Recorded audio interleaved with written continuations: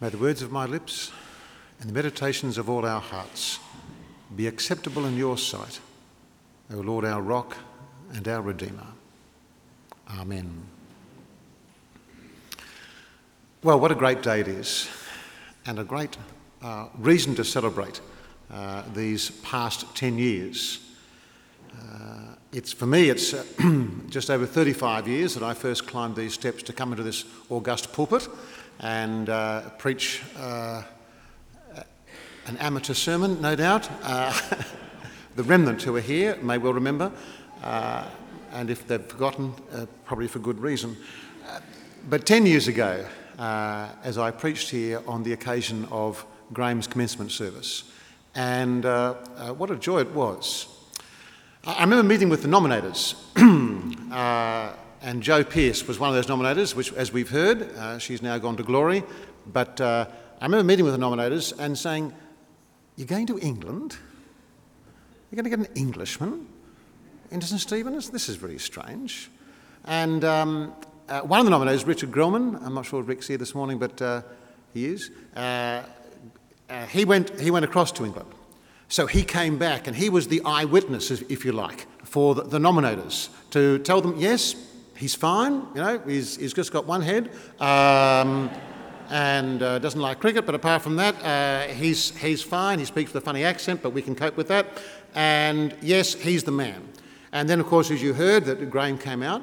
I don't think the whole congregation would have met that. It's unlike some denominations where you get grilled by the whole congregation. Thank goodness we haven't got that. But you as a congregation, you had to rely upon the eyewitnesses of the nominators as they met with Graham and with Katrina. Both came out. I think the children stayed at home, didn't you? You weren't being interviewed. And then, of course, as you heard the story, the offer came from the Archbishop, and Graham was inclined to decline, and I think did decline. And Jo moved into prayer mode, as Jo would regularly do on occasions where she saw that God's will was in a certain direction, and it's just that the foolish people hadn't recognised what God's will was. And so the Archbishop actually extended the period of time for which normally an offer has to be done within 3 weeks of an invitation being given, and he extended the time as he's able to do so, and in that time the disturbing prayers of Jo Pearce had their effect upon Graham Wintle. No doubt then the disturbance went to the 3 children, as the thought and prospect of coming to this land was, I'm sure, fairly daunting. And I'm so glad that, Graham, you've made reference to Claire and Harriet and Jonathan, and for your goodness. You probably had no choice, really, but the way in which you've, through ups and downs, I know it's difficult when you first came without friends, and all your friends are back home, and how wonderful has been the support you've been to your mum and dad through this too, and the new friends that you've made here, which is a blessing of God too. Eyewitnesses are very important, aren't they? To actually know, well, I don't know this man, Graham Wintle. But you've got someone, as in Richard Grellman or the 5 nominators, to say, yes, he is the man for us. He is the one to come. He's going to be the one to bring us into the next phase of our life here at St Stephen's. So when John writes, no doubt from Ephesus, to some Christians, later in his life, people who'd not met Jesus, but only heard of him, heard testimony of who this Jesus is, that which was from the beginning, which we have heard, which we have seen with our eyes, which we have looked at and our hands have touched, this we proclaim concerning the word of life. John was such an eyewitness, as were the other apostles, and 500 people who saw Jesus raised from the dead. It was a large number of people, but Jesus was going to keep coming back after his resurrection for every generation. Many a person I've spoken to about the gospel said, well, if I could see Jesus now, then I would believe. But even those who saw Jesus did not believe. But the testimony of the eyewitness, the one who has seen, heard, touched, the one who is reliable, credible in their testimony, we can believe them. Just as you believe Richard Grellman, believe the nominators, having seen, heard and touched, handshake, Graham, to say this was the man to come. And so John writes to his audience and says, this is the one. The life appeared, and we have seen it and testified to it and proclaimed to you the eternal life which was with the Father and has appeared to us. And we proclaim to you what we have seen and what we have heard, so that you might have fellowship with us. You heard the charge given to Graham 10 years ago. And in that charge was to be a faithful teacher of the word, to be a pastor of God's people. And one of the great things of the testimony of these past 10 years is that Graham has exercised that ministry. The people who've come to Christ through his ministry, the people who've grown in Christ through his ministry. And that has been because he has proclaimed Christ. Because as Graham has believed the testimony of John and the testimony of the New Testament, so he has declared that this is the truth, this is reliable, this is true. It's no fantasy. It's not just for some collection of people as they come and they meet Sunday by Sunday. It's not just a club of mutual interests. This is the body of Christ. Those who understand grace. Just as Graham said of that gentleman that came to him, he understood grace. God's riches at Christ's expense. There are a number of items you can think over the 10 years, the ways in which this church has grown. I asked Tim before the service began, I said, what do you think is one of the greatest legacies of Graham?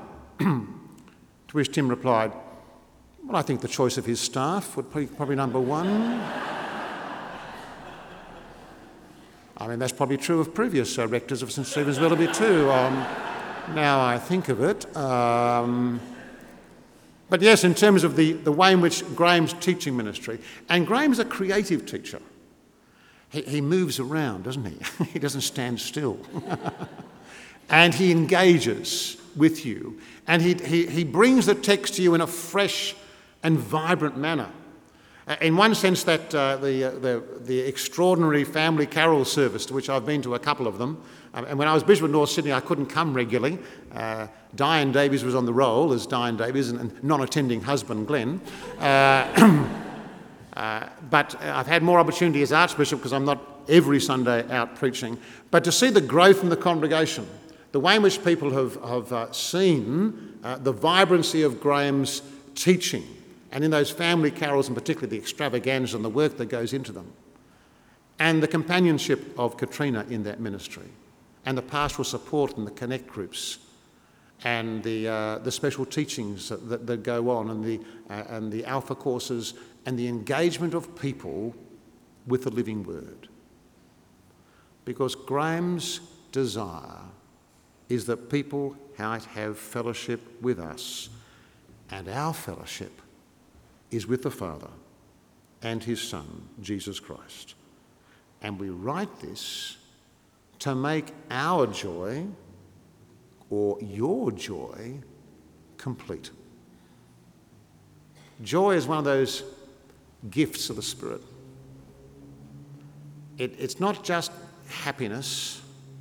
It's not just a stoic grin upon the face, but it's a deep-seated emotion of release, of pure joy, that we have become that for which we were created, made in the image of God, to have fellowship with the Father through the Son and the power of the Holy Spirit. John goes on to say, this is the message we have heard from him, and we declare to you that God is light, and in him there is no darkness at all. The joy of coming to the light, The joy of seeing that light. If you've been in a dark space, you know how terrifying it can be, how isolating it can be, how lonely darkness can be. I remember as a young teenager, I went to Port Arthur. I'm not sure, have you got to Port Arthur yet or not? Well, there's still time. In Port Arthur, there's a particular isolation cell where once you close the door, it is pitch black. I remember that the guide who was there, and I was young but with a very fancy watch. It had a luminous dial. Young people don't know what that means. It was analogue. We didn't even use the word analogue in those days. And it had a luminous dial. And man, if anyone had got a luminous watch, have a look at your watch. And I did, and I couldn't see anything. And he said, even a luminous watch requires a little bit of light to shine forth on the chemicals on the hands of the watch so you could see it. I could see nothing. It was pitch black. And although there was a group of people there, it was like I was completely alone because I could see no one. Darkness is like that. And only God brings light. Only God brings the light into the darkness, transforms the darkness, and the darkness disappears. The purifying light of Jesus Christ is one which brings us out of darkness into light. And the darkness is a metaphor for our own lives without Christ, where we seek in a busy world but in a lonely world, where we haven't quite found the fulfillment that we know we should find, where we're still looking and hunting and searching, and yet there's an emptiness within. Because we've been made in the image of God, that emptiness can only be filled by the love of God in Christ. And so he goes on to speak of the darkness. We live not in darkness, but in light. And we walk in the light as he is in the light, and therefore have fellowship with one another.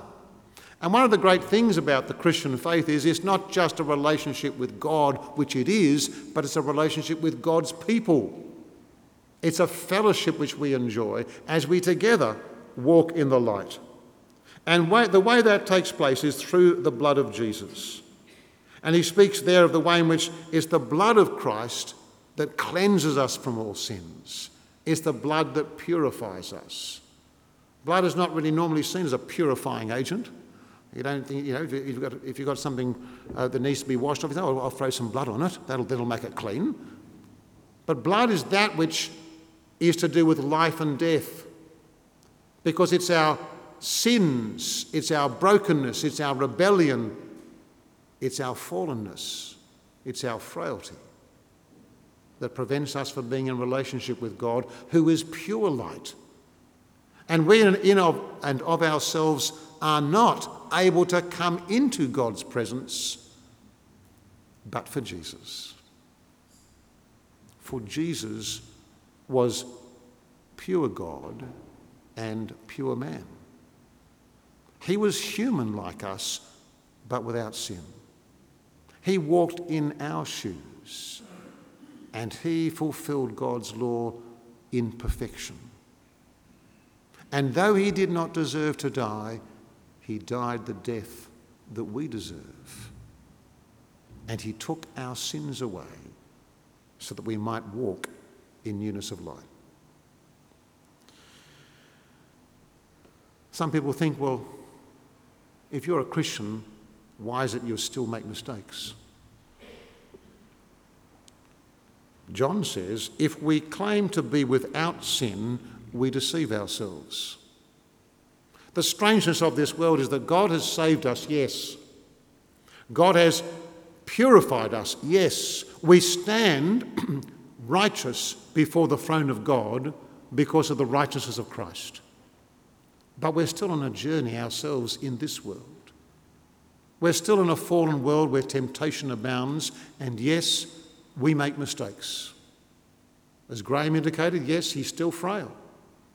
Bishops and archbishops, even worse.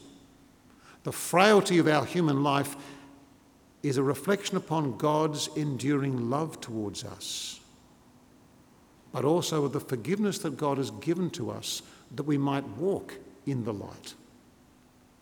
And therefore, John gives this promise where he says, I write this to you so that you won't sin. Yes, we know we still have failure in our lives, but always our aspiration is to move towards Christ and to seek to follow him and to walk in the light. And a pastor's responsibility is to love everyone in the congregation and engage with them so that you might continue to walk in the light. It might mean reproof. It might mean discipline. But it's always in the context of love, because it reflects God's love towards us despite our frailty and our weaknesses. It's wonderful to have community leaders here. We have our treasurer, Gladys Berejiklian. We have our mayor here. We have the principal of Willoughby Girls High and other community leaders. And Graham's been engaging with the community, because this message is not just for us in St Stephen's. This is a message for the world, because Jesus is the atoning sacrifice not only for us, but for the sins of the whole world. This is a message to go out to everyone in this area of Willoughby. This is a message that everyone needs to hear. And as Graham continues to care for you, teach you, pastor you, he's going to keep drawing you towards the Lord Jesus, that you might grow in him and might not walk in darkness, but walk in light. And yes, you'll still see your mistakes, and no doubt others will see your mistakes even more clearly. But know that you're forgiven, that grace abounds, and the love of Christ has overwhelmed you and will bring you home.